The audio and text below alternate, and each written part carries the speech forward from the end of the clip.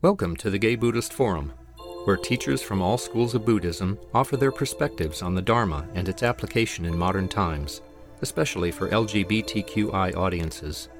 These talks are offered freely to the world and made possible by appreciative listeners. If you would like to support our efforts to share the Dharma with underserved audiences, please visit gaybuddhist.org. There you can donate, find a list of upcoming speakers, or enjoy many hundreds of these recorded talks dating back to 1996.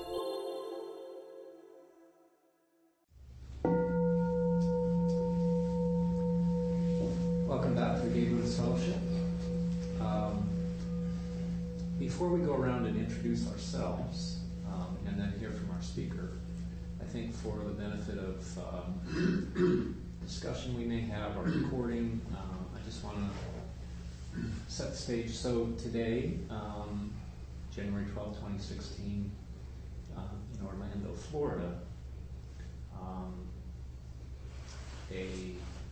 what we have been told is that a lone gunman entered a very popular gay and lesbian bar just after last call and proceeded over 2 hours to kill 50 people, the largest mass shooting in U.S. history, and wound many others.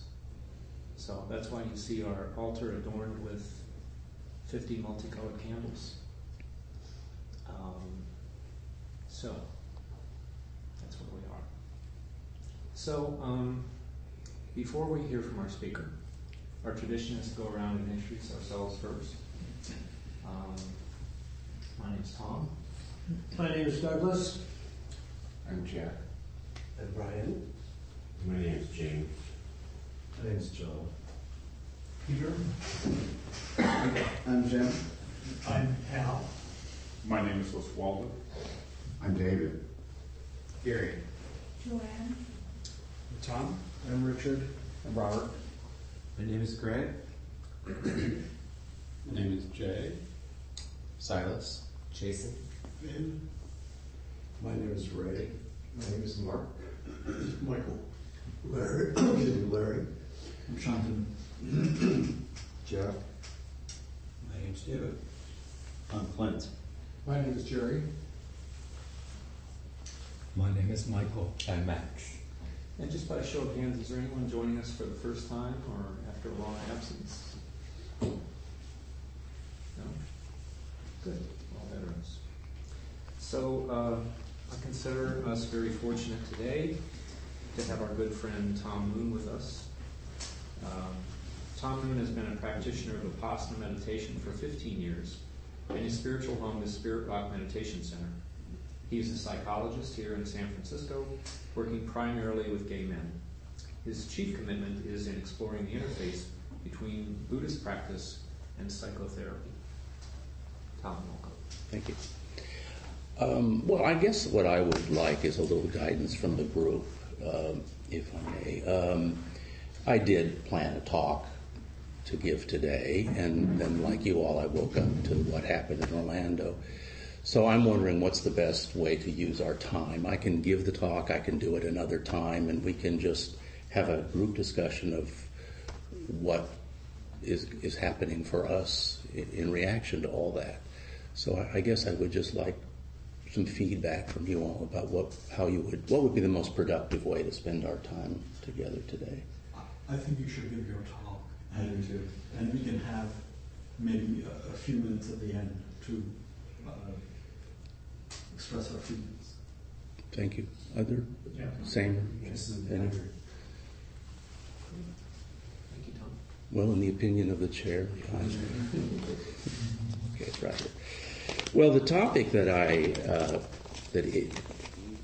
my topic du jour, the thing that interests me the most these days, is Samvega and Pasada, two Pali terms which don't have exact translations into English, but they are terms that apply to two kinds of feelings which are held to be essential to the spiritual path. Samvega being essential to getting you on it, and Pasada being what you have to sustain yourself through it. And what I'd like to start with Samvega and start with a few quotes, a couple of quotes, famous ones from Western writers, which exemplify, in my opinion, Samvega. And the first is from Bertrand Russell. It's from an essay he wrote and published in 1912 called The Free Man's Worship. And I first read this, especially this passage, when I was a teenager, and it deeply affected me. And it's one of those things that's been, when you read, there are things you read that just stay with you through the decades. This one has stayed with me, and I've wrestled with it and grappled with it since then. So, and I know a lot of you have heard this already. It's a very famous passage. Here it is. That man is the product of causes which had no prevision of the end they were achieving. That his origin, his growth, his hopes and his fears, his loves and his beliefs are but the outcome of accidental collocations of atoms. That no fire, no heroism, no intensity of thought and feeling can preserve an individual life beyond the grave. That all the labors of the ages, all the devotion, all the inspiration, all the noonday brightness of human genius are destined to extinction in the vast death of the solar system, and that the whole temple of man's achievements must inevitably be buried beneath the debris of a universe in ruins. All these things, if not quite beyond dispute, are yet so nearly certain that no philosophy which rejects them can hope to stand. Only within the scaffolding of these truths, only on the firm foundation of unyielding despair, can the soul's habitation henceforth be safely built. Right? I want to start on an up note. So, I'm 15 years old in the Belmont Public Library, and I'm reading this, and I'm thinking, whoa, this is so cool, I mean, destruction and despair and meaning. What more could a kid ask for?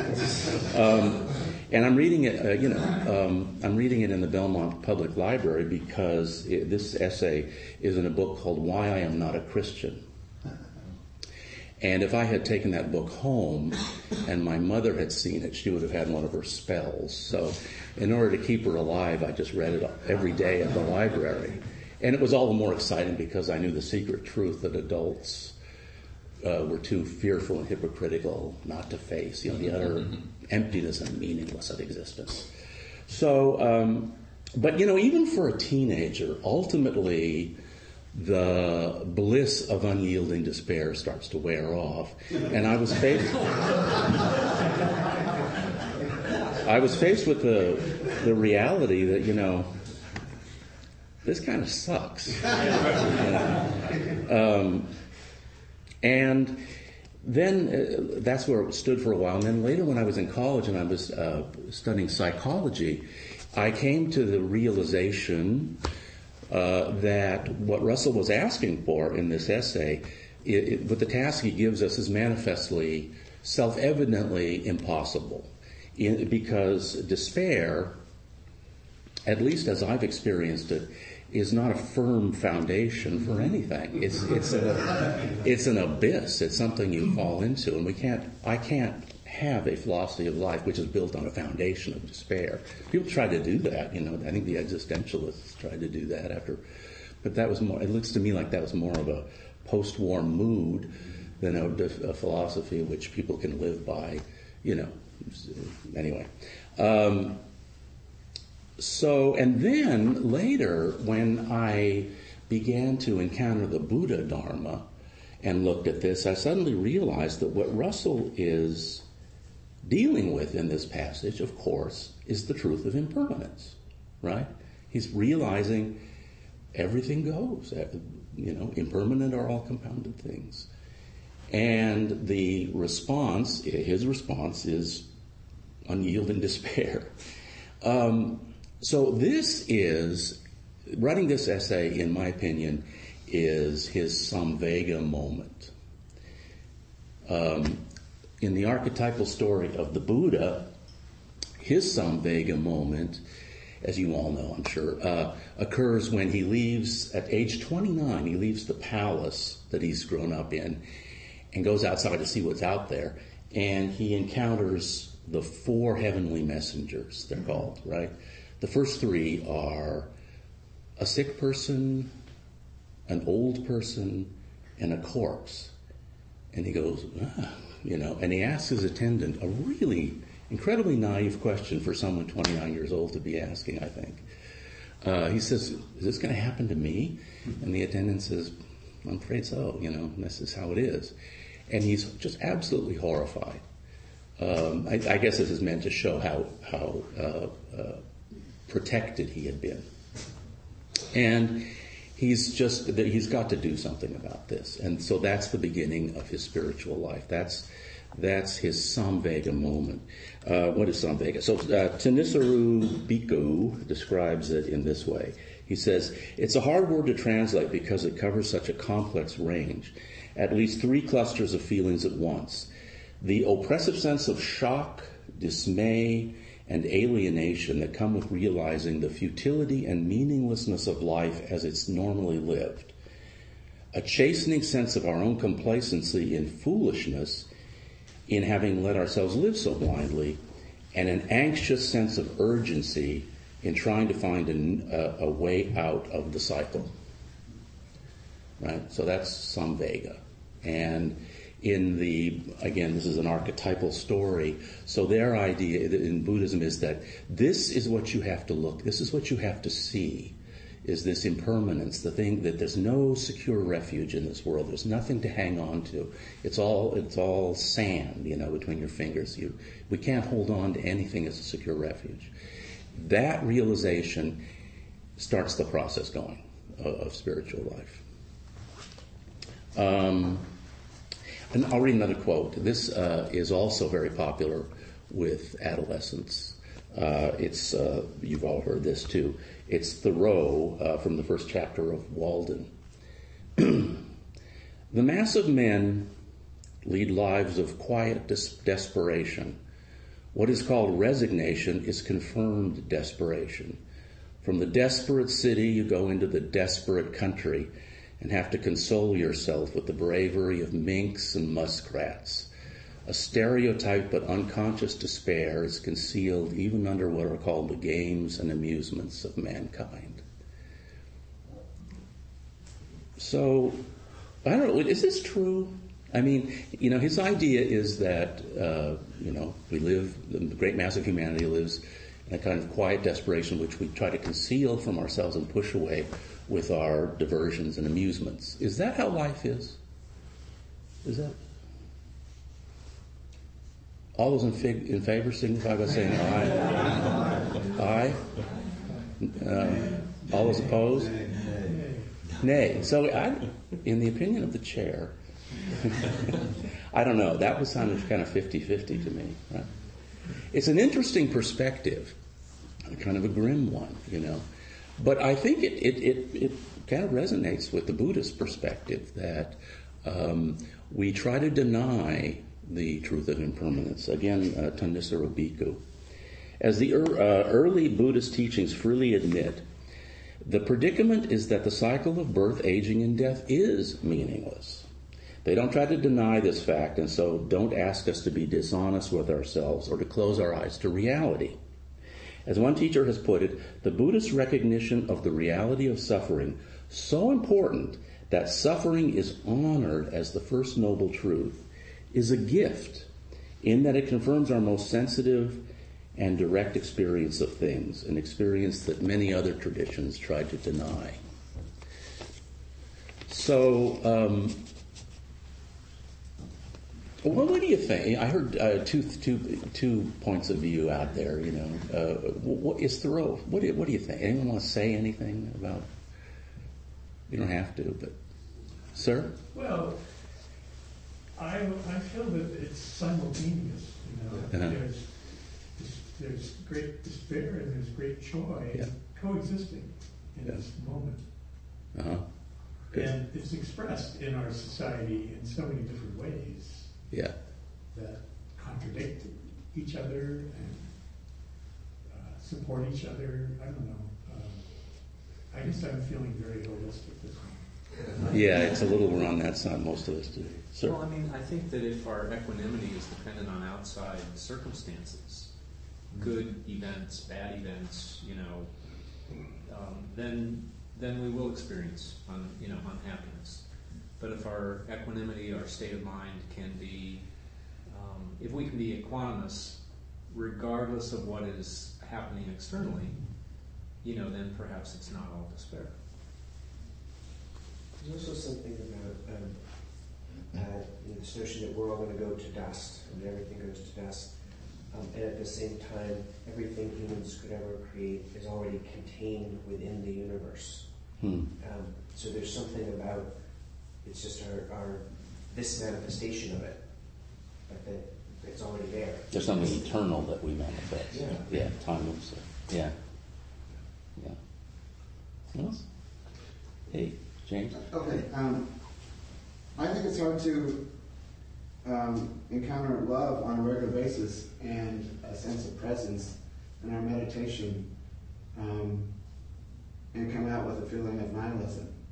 I just think what we encounter in our inner life is so powerful and so non-egoic that we're clearly part of something so enormous that we can't really speak of it definitively. I think awe is as common as suffering. Yeah. Okay, can I go on to, wait, one more. Yeah, for me, the quiet desperation that I've heard people like Joanna Macy refer to it as silent screaming. And there's many references to it, but for me, it's what made me look for more. Yeah, so that was your Samvega experience. Yes. Yeah, the silent scream. Okay. Well, one comment. The Buddha said that the realm of existence is perfect for to become enlightened, because he said we're in the middle here. There's suffering, and there's also pleasure and joy, and we're kind of halfway. So in the God realms, they're too blissful to care. In the hell realms, they're suffering too much to be able to do any practice. But here, it's perfect. Anyway, so I said there were 4 messengers. So the 4th heavenly messenger that the Buddha comes across is a renunciate sitting in silent, blissful meditation.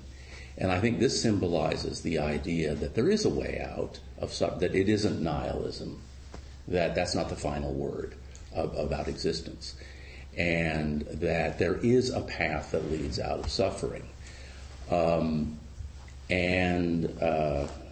So that gives us the second word, pasada, which is somewhere defined in here.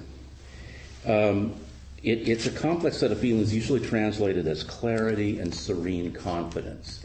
And it's the idea that by working a path, we can come to some relationship to the suffering in life in which we are not in, unyielding despair. So that the final word is not unyielding despair, but serene confidence. That's the foundation.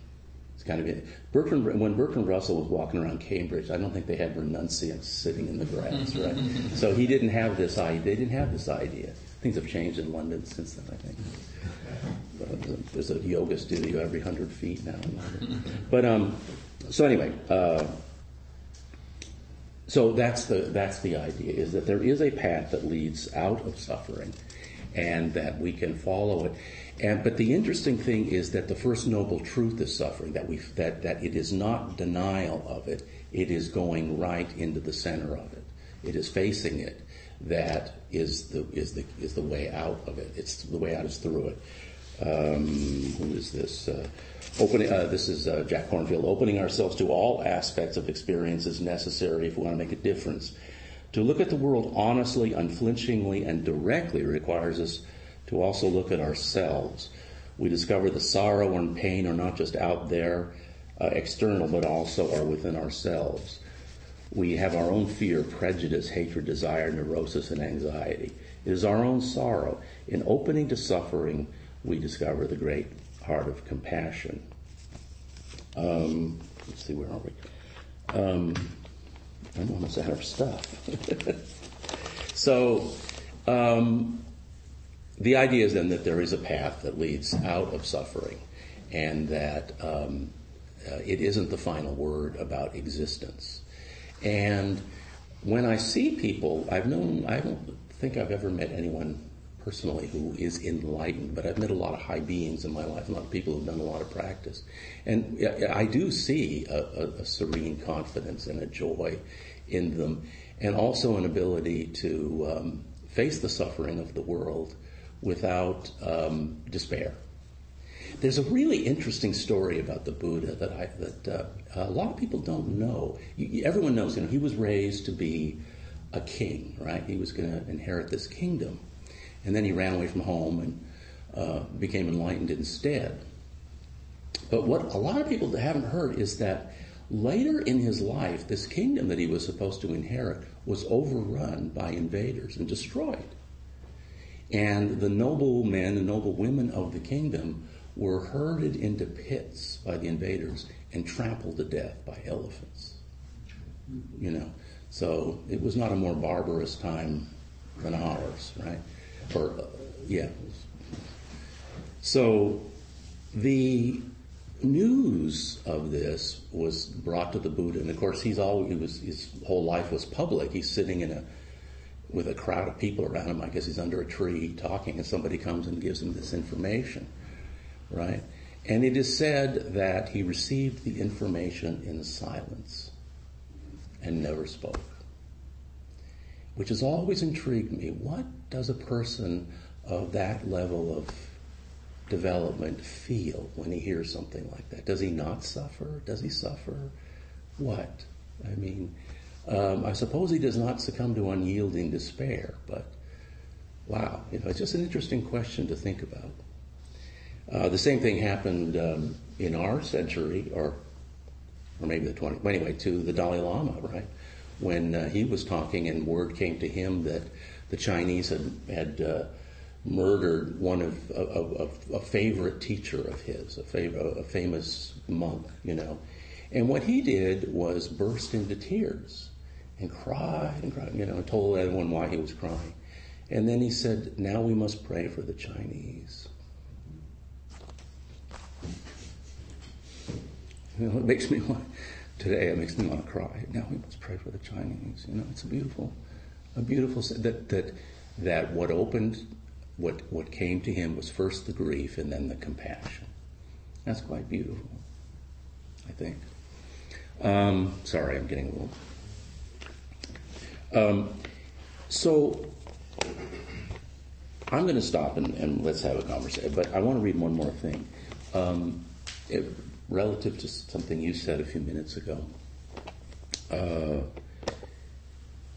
Some of the Buddhists that I've seen who've really done the practices, really gone through and really taken it seriously, do reach, many of them, a state of bliss, of ecstasy in this world. And not just in the Buddhist path. I think of Ramakrishna.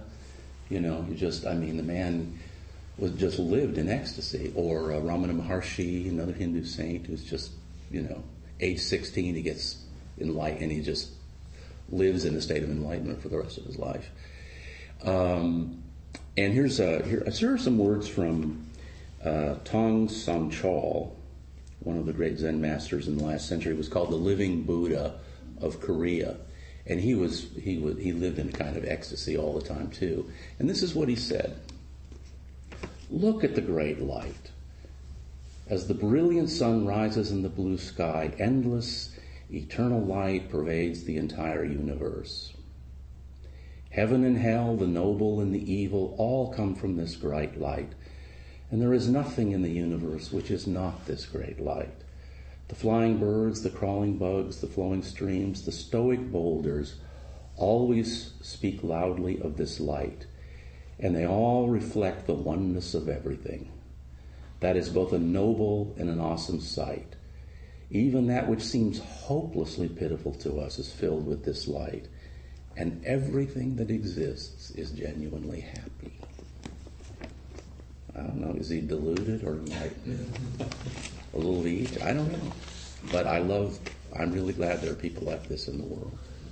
I want to stop there and maybe, because I think we should talk.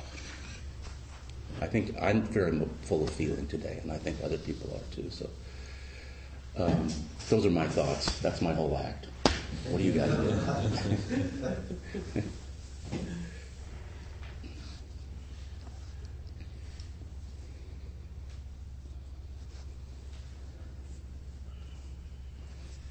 I've heard that the gate to the spiritual path is flanked by two columns.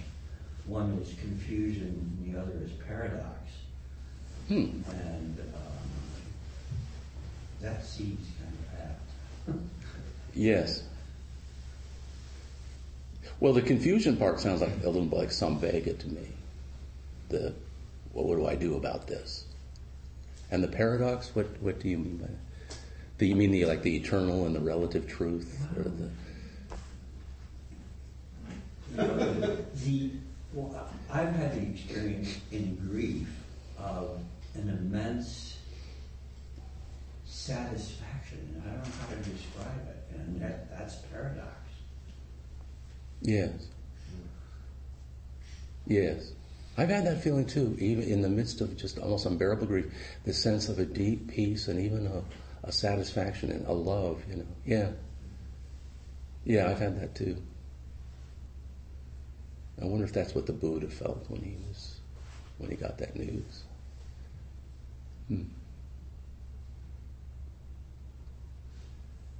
Sir?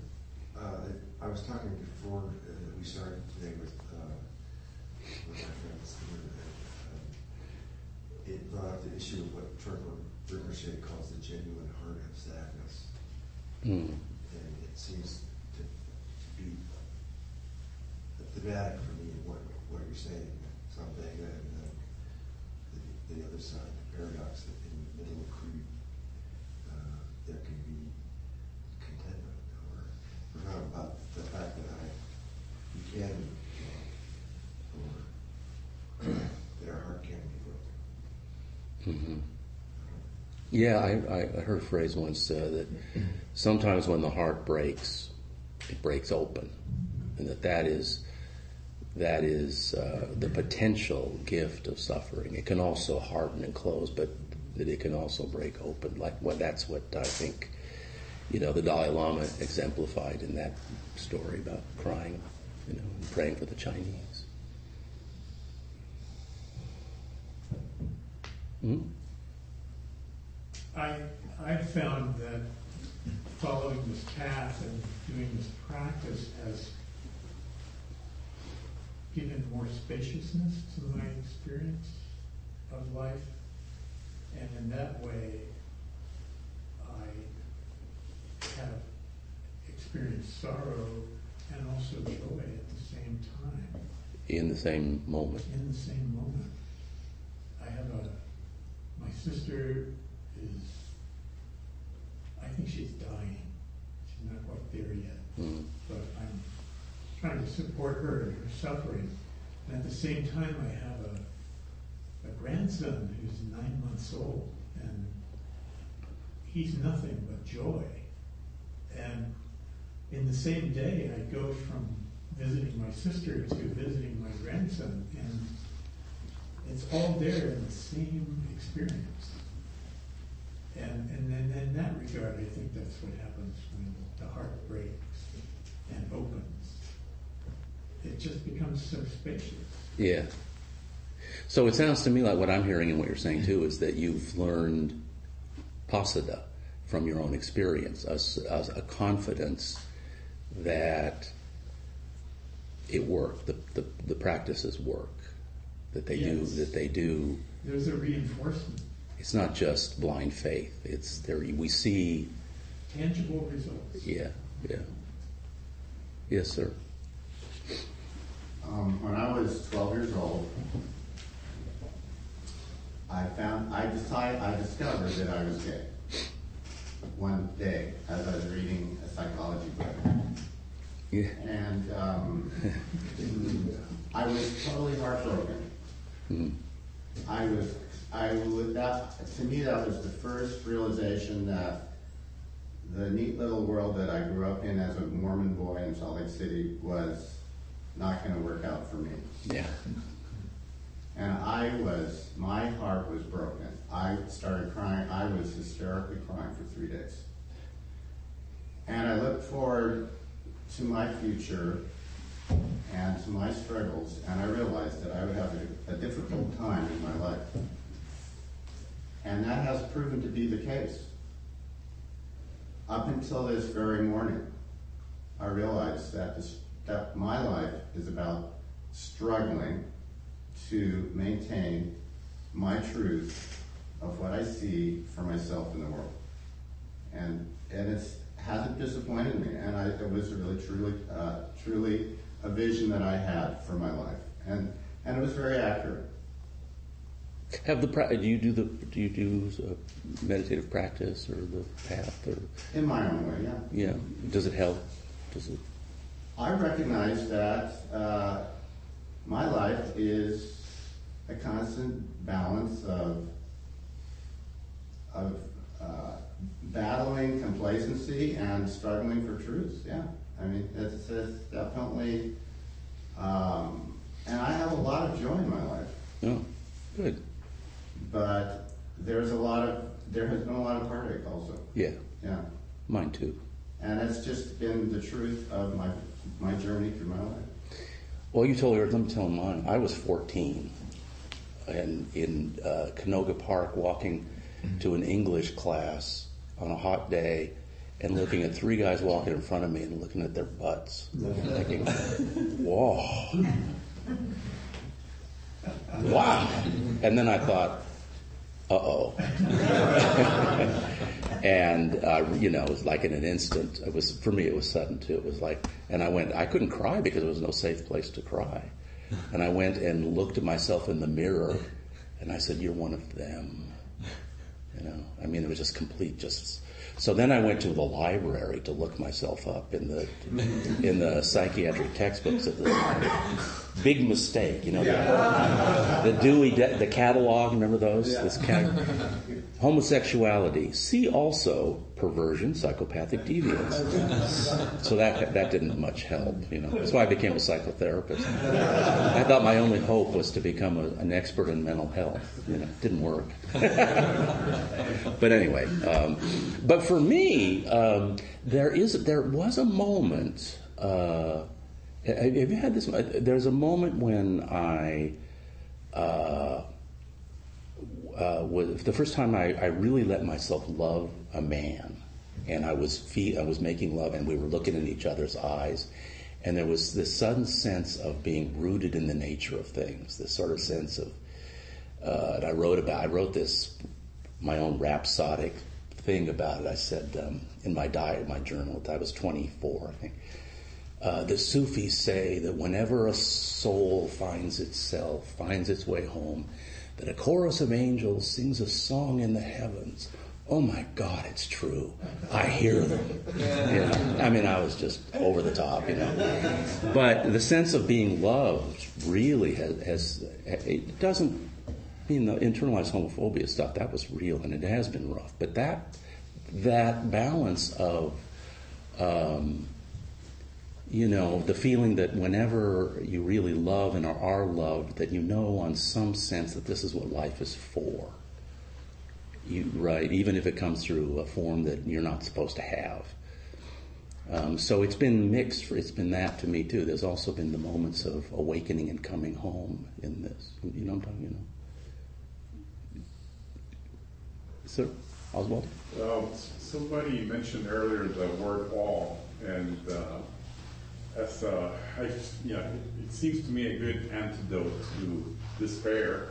And I have personal experience in my darkest times, in the middle of being overwhelmed by the sadness of losing a partner or things like that, some switch happens at some point, which is my road to sanity, which is like, wow, I am here to witness all of this and to have witnessed any number of other things. And in connection to those 50 souls that were lost today, Here we are 3,000 miles away thinking of them right now with 50 candles. And how many people around the world are feeling the same thing? Yeah. And it's awesome to realize that there's goodness in the world too. Yes, yes. Yeah, you're here to witness. This is where I don't go with Tanisaru Bhikkhu. I quoted this, that he said the ordinary round of existence is completely meaningless. So he's a monk, right? He runs the forest monastery down in San Diego. But that doesn't quite speak to me either. I mean, there's a sense that it matters in ways that I can't explain. But just like what you said, I'm here. I'm intended to do something. I don't know who intended it or what, but there is an intentionality in this life that I can't explain or understand, but can't deny either. You know what I mean? That it matters that we love. And it's a motivator for action, in practical action, which is often what's needed to address the moment. Yeah. And that's giving me comfort. Yeah. Well, this is helpful for me in a way because, I mean, I don't know how it is for you guys, but these times seem real grim to me sometimes, this political thing. And I mean, Donald Trump, I mean, can you believe it? It's just absolutely beyond imagining, you know. And so to feel that it matters, that we're going somewhere, and that like you said, that there is a lot of cruelty and ignorance and delusion in the world, but there is this spirit of compassion too, which is quieter often. It's not as dramatic as a mass murder, but it's there. You linked impermanence to the quiet desperation. Yes. And I'm wondering about the not self piece and its relationship, because it seems to me that we glorify, in this culture, we glorify selfhood, and a lot of suffering comes from the burden of having to be a self. Yes. So, so there's the personal realm of emotional experience, and then there's the transpersonal realm of feeling more connected to something beyond yourself, and that's its own refuge in a way. Yes, quite beautiful. Well, that's what when I read this essay by Bertrand Russell, I'd never heard of not self, anatta, or any of that stuff. And I guess he never did either, because for him the idea that we as individuals will not continue to exist eternally, or the human race won't, that's despair. That's the only answer to it. But in a certain sense, we don't exist now.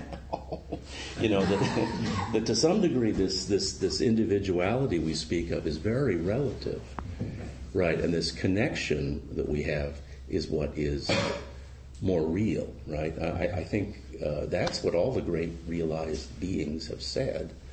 That this self that we spend so much time trying to aggrandize and protect is a fiction. So it's the impermanence in that sense is good news. Is that what? Mm-hmm. Oh, I want to read. There's another. I forgot a part of my talk. When you're on the path, what do you think of this? What I have found is that once I had my Samvega experience and life, I began to say, I got to do something about this, and I got to find a way to respond to suffering so it doesn't drive me crazy. Then you're on the path, and it's as if you live in two worlds simultaneously. Do you ever have this experience that we're like spiritual amphibians, that we have? Listen to what the Buddha said. I forgot this part when I was talking. He said, well, first of all things are impermanent. They arise and they pass away. To be in harmony with this truth brings great happiness. The exact opposite of what Bertrand Russell said. To be in harmony with the truth of impermanence brings great happiness. And in the Dhammapada,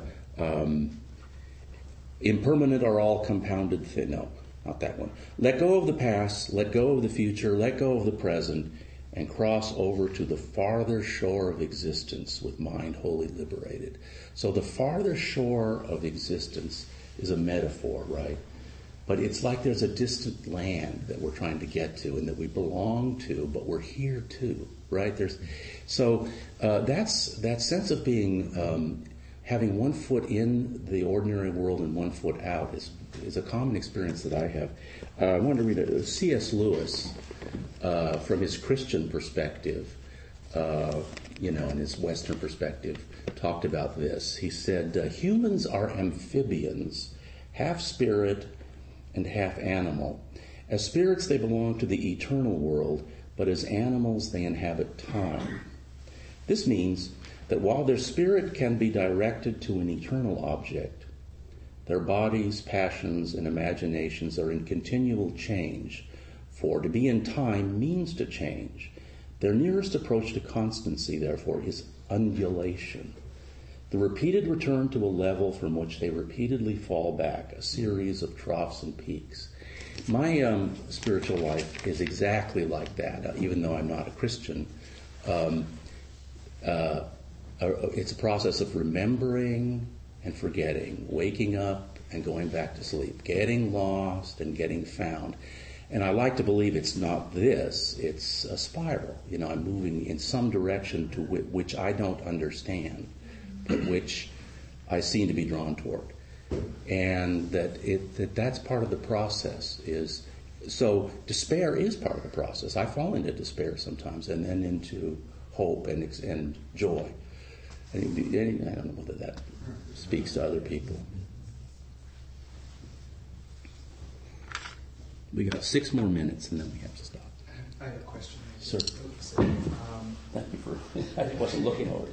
So with all that, I wonder where the Dharma comes in, and this probably demands another talk from you, but is there a tremendous amount of work when you talk about these enlightened beings that you've met who are on a higher plane? Have they really had to work the path? Well, yeah. All except Ramana Maharshi. Well, Ramana Maharshi did too. Well, yeah, this is the Dharma. I thought we were talking about the Dharma. I skipped over. There's the Eightfold Path, right? It involves mindfulness practice, development of compassion, and then the various right things: right speech, right livelihood, right understanding, right? Fellowship with the wise, Sangha, right? And that takes a little bit of time, though, right? I'm just wondering. Yeah, like a few thousand lifetimes. Usually it's considered a few thousand lifetimes. Okay, if you don't believe that, still many decades. Yeah, right. I'm just wondering, it seems like a lot of people get stuck at the cruelty and the nihilism after, understanding the first cause of suffering, looking at that. But so I just think, work in the Dharma it's critical. Well, I think that was my point about Russell, was I think that in his culture there was no answer to the despair. And unyielding despair is the firm foundation of our, has to be, that's what he came to. And so I read that at 15, and then kind of the rest of my life was how to answer that, because that won't work for me, And the Buddhist answer is Pasada, a serene confidence that based on your experience, not on what someone tells you, that by doing these practices, as you were mentioning, they work, that you begin to have a heart that can respond to horrors like what happened, this morning, without succumbing to despair, that becomes possible. It becomes possible to live in this world without running from the horrors, but without being overwhelmed by them either. I have a question, I guess, about if there's a way to contain what happened this morning, and it seems there may be some actual social change that comes from this. This might be the trigger that allows some form of kind of control, who knows. But that we as gays and lesbians are called upon again and again to be unwilling martyrs in social change, and how to hold that without feeling like a victim. or Yeah. scared? Yeah. I don't know yet. Don't ask me. I mean, I'm scared, and angry, and I don't want to be a martyr. None of those people did. They were out drinking and dancing and cruising and doing what I've done millions of times, And I'd love to believe that action will come out of this about gun control, but if Sandy Hook didn't do it, what will move these people?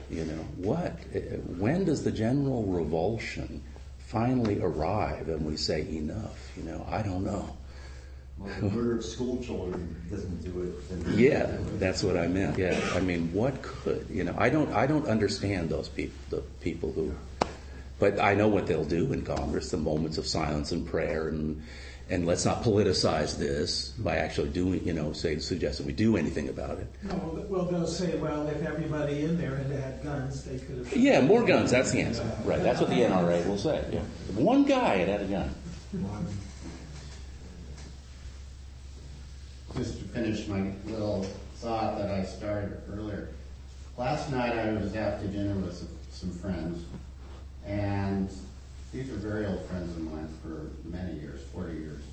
And he was talking about the inevitability of a Trump presidency. Mm-hmm. And I said, look, we're not talking about this tonight. Yeah. And this morning when I woke up, and on Facebook, all this stuff, I have to tell you, I signed up for Hillary Clinton's donation, $100 a month. There's something I can do about this. Yeah. And that's what I did. And I'm on board for $100 a month for Hillary Clinton till the end of their campaign. Good for you. Great. And you know what? It made me feel good. Yeah. But you don't feel so helpless, right? No, I'm like on board with this struggle. Yeah. Oh, yeah. I don't believe it's going to happen, but I can't deny that it's possible. I think that the odds are very much against it. But I got a call. This will be the last. I wrote a column. I read this column for the Bay Times, and I wrote a column on generosity, and I gave as an example of an ungenerous spirit Donald Trump. I thought that would be a fairly uncontroversial thing, and I got a call from a woman. Old grandmother, I'd love your column on generosity, but I'd like to talk to you about something. So I read, and she said, it was a beautiful column, it was wonderful, it moved me, inspired me, but Donald Trump as ungenerous? She said, I don't think so at all. He's a wonderful man. He's going to turn this country around. And because I don't personally know anybody, personally in my life, anywhere who thinks that. I know there are millions who do. I don't know any of them. I'm so protected in this the People's Republic of San Francisco. And I said to her, well, as far as I'm concerned, he's a fascist and he's a narcissistic, crazy man. And she said, she'd never heard that. She said, I guess we're going to have to agree to disagree. I said, yes. I said, this is just not a conversation I'm capable of having right now. I said, I'm sorry, goodbye. So, what is your professional diagnostic? Of what? Of her? Of Trump? Yeah. Well, I think. Besides just. Well, there's a psychologist in Harvard who uses him in his classes as a textbook case of the narcissistic personality disorder. I think that's it. But sometimes I think he's a psychopath. They have a lot in common. They're kind of hard to distinguish. But I think the narcissism is the character. It's life starring me. The whole world revolves around me. Fair and just is whatever I want, right? That's his whole deal, right? And greed, because narcissists feel empty, so they typically are greed types, filling my emptiness with adulation, money, et cetera, is the purpose of life. Doesn't that sound? I think that's it. Thanks. Yeah, that's. Oh, and then we got to stop because we got to do announcements. No, we can do announcements. Okay. Did I miss you? Sorry. I just wanted to suggest that there seems to me the underlying principle, force of existence is for human beings is a total upwelling of joy to simply be. Yes. That we're here. Yes. And it's wonderful. Yes. And all the despair and sadness and everything else that we feel in the process of being here, we're still here, and that's a wonderful, wonderful thing. One comment on that, and then we'll stop. I love Hinduism as much as Buddhism personally, and in Hindu philosophy, the Brahma, the ultimate reality, has three characteristics: Satchit Ananda, right?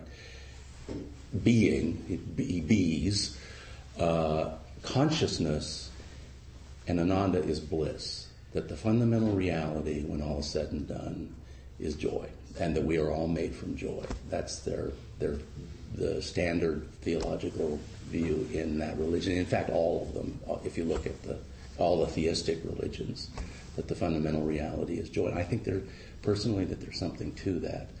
That was why I read this thing from the Korean monk. Well, on that note, I feel much better than when I walked in, so I want to thank you for making me feel happier. So, thank you, Tom. Thank you. Next week, our speaker will be Pamela Weiss. She has practiced in the Zen and Theravada traditions of Buddhism for over 25 years, including several years of Zen monastic training. She completed teacher training with Jack Kornfield through Spirit Rock, leads a Wednesday evening sitting group at San Francisco Insight, and teaches classes, workshops, and retreats internationally, and she's busy. Pamela is also an executive coach and the founder of Appropriate Response, a company dedicated to bringing the principles and practices of Buddhism into the workplace. So, as for announcements, our Sangha is sustained by your generosity and giving. And so our host will, there is a bowl out there, a Dana bowl, and our host will come around with it. Suggested donation is $8 to $10, which helps us rent this beautiful hall and pay for all these candles and everything that we do, including the newsletters. Our host today, there he is, David. I'm the host today, and if you want to have tea and enjoy the camaraderie of each other and talk from our hearts this morning, that you're invited to do that. And if you have tea, you can put your cups in the sink and I'll take care of those. There are treats out there, and if you have any questions about what's there, you can ask me about it. There's a sign-up sheet if you want to sign up. And you can join with some of us for lunch at the door at 12:30 and go to lunch. And there's the dongle, which I guess I'll be carrying around, and open up our hearts and contribute to a cause that is going to make your heart feel full of joy, possibly, and you'll walk away here feeling better. Sold. Other announcements. There are some books out here, Clear Dharma, Volumes 1 and 2. If everybody may have one by now, but they're out there. They're free for the taking. Okay. Let's gather in a circle for our dedication of miracle.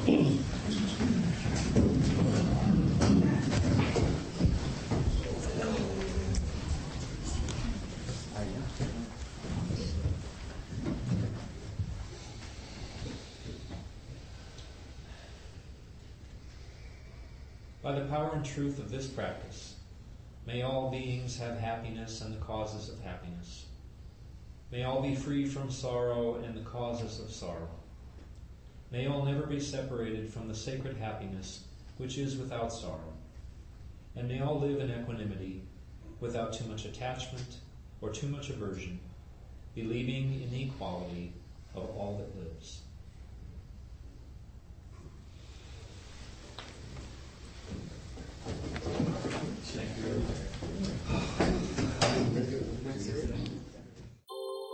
Thank you for listening to the Gay Buddhist Forum.